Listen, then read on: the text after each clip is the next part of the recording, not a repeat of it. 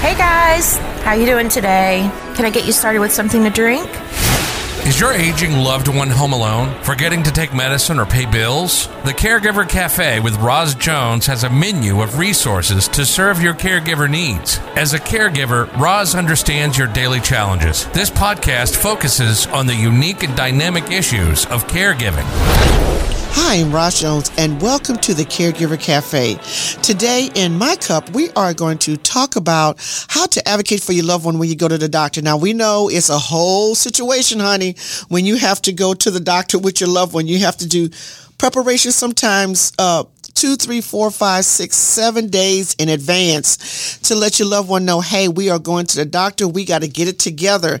And so what are some of the ways that you can advocate for your loved one when you go to the doctor? And then also not to make the visits going to the doctor seem so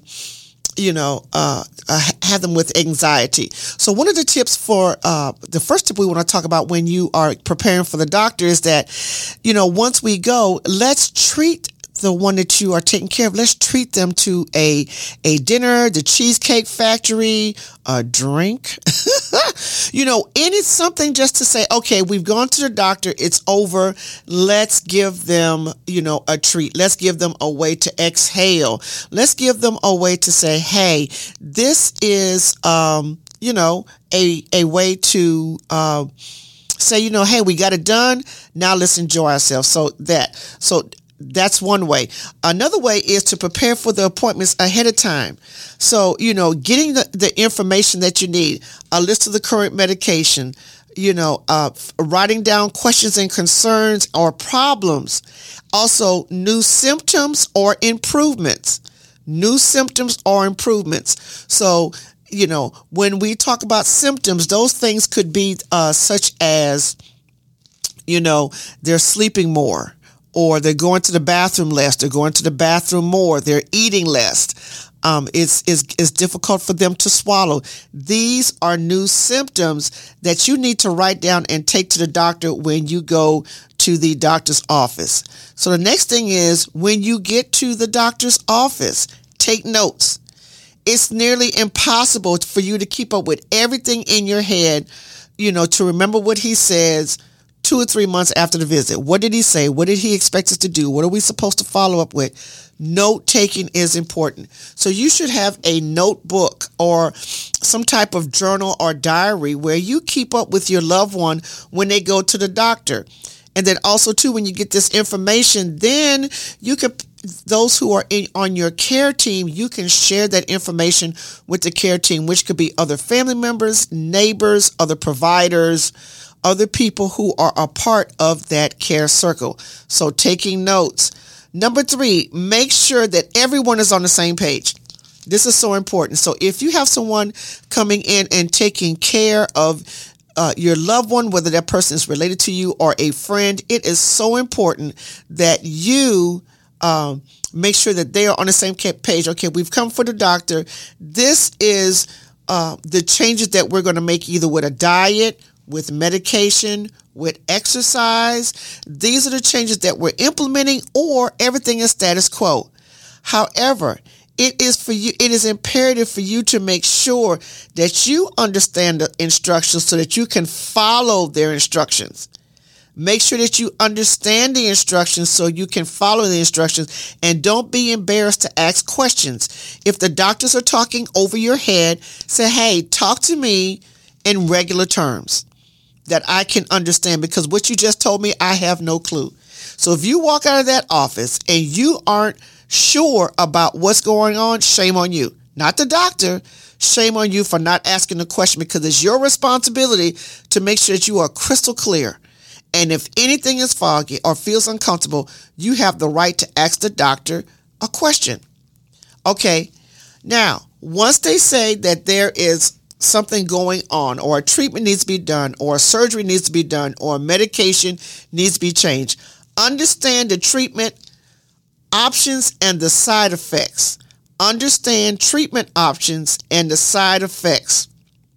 Okay. Number 1, this is one of the things you need to understand when you're talking about this. How will this benefit the person? How would this treatment or this medication benefit the person? What are the possible side effects?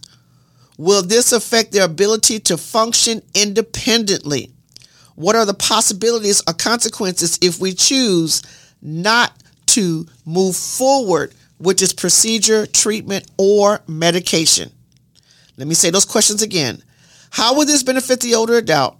What are the possible side effects? How will this affect their ability to be independent? Is this going to make them dizzy? Will they have to be in a wheelchair? When they walk, will they need more guidance? And then what are the possibilities or consequences if we choose not to, take on this surgery or this treatment or to do the medicine? Okay.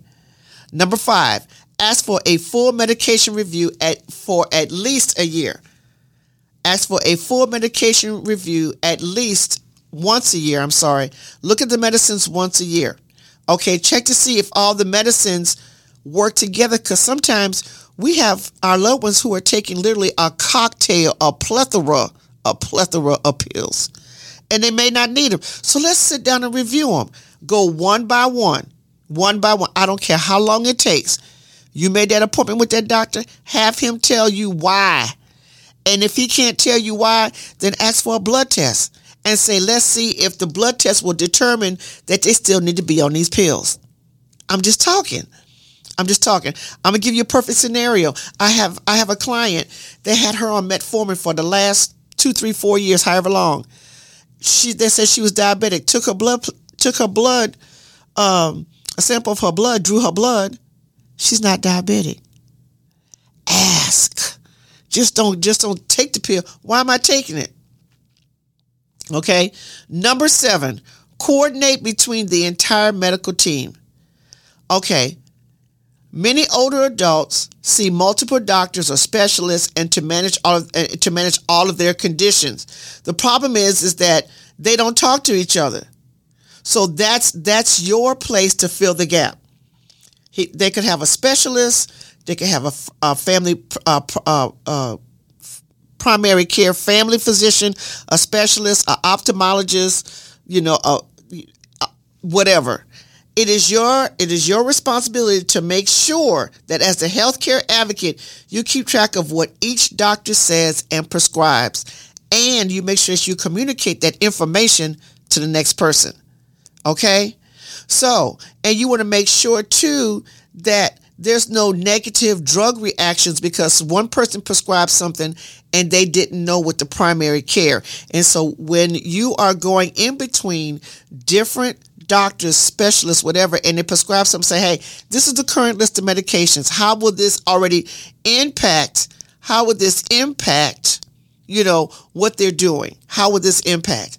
So today, I just want to discuss with you all the importance of being an advocate, for your loved one. Once again, I am Ross Jones, the CEO and owner of Jacksonville's Best Caregivers and the producer of the Caregiver Cafe podcast. We thank you all so much for listening. If there are any additional questions that you would like to ask about any of our podcasts, please submit them in the comment section or email us. Today, we will also make sure that in our show notes that we will have a list of all of these points that you will need to be able to advocate on behalf of your loved one. So what's in your cup? I hope you'll tell us the next time. I'm Ross Jones with the Caregiver Cafe podcast. Until your next visit to the Caregiver Cafe, connect with Roz on YouTube, LinkedIn, and her blog at thecaregivercafe.net. Caregiver Cafe podcast specializes in serving those who provide care and support to a sick or aging loved one. I'm the voice guy, but I'm one of you. So when Roz has on experts or frontline workers, I'm listening. We hope you've enjoyed the show. In the meantime, don't forget to connect with Roz on YouTube, LinkedIn, or at the blog at thecaregivercafe.net.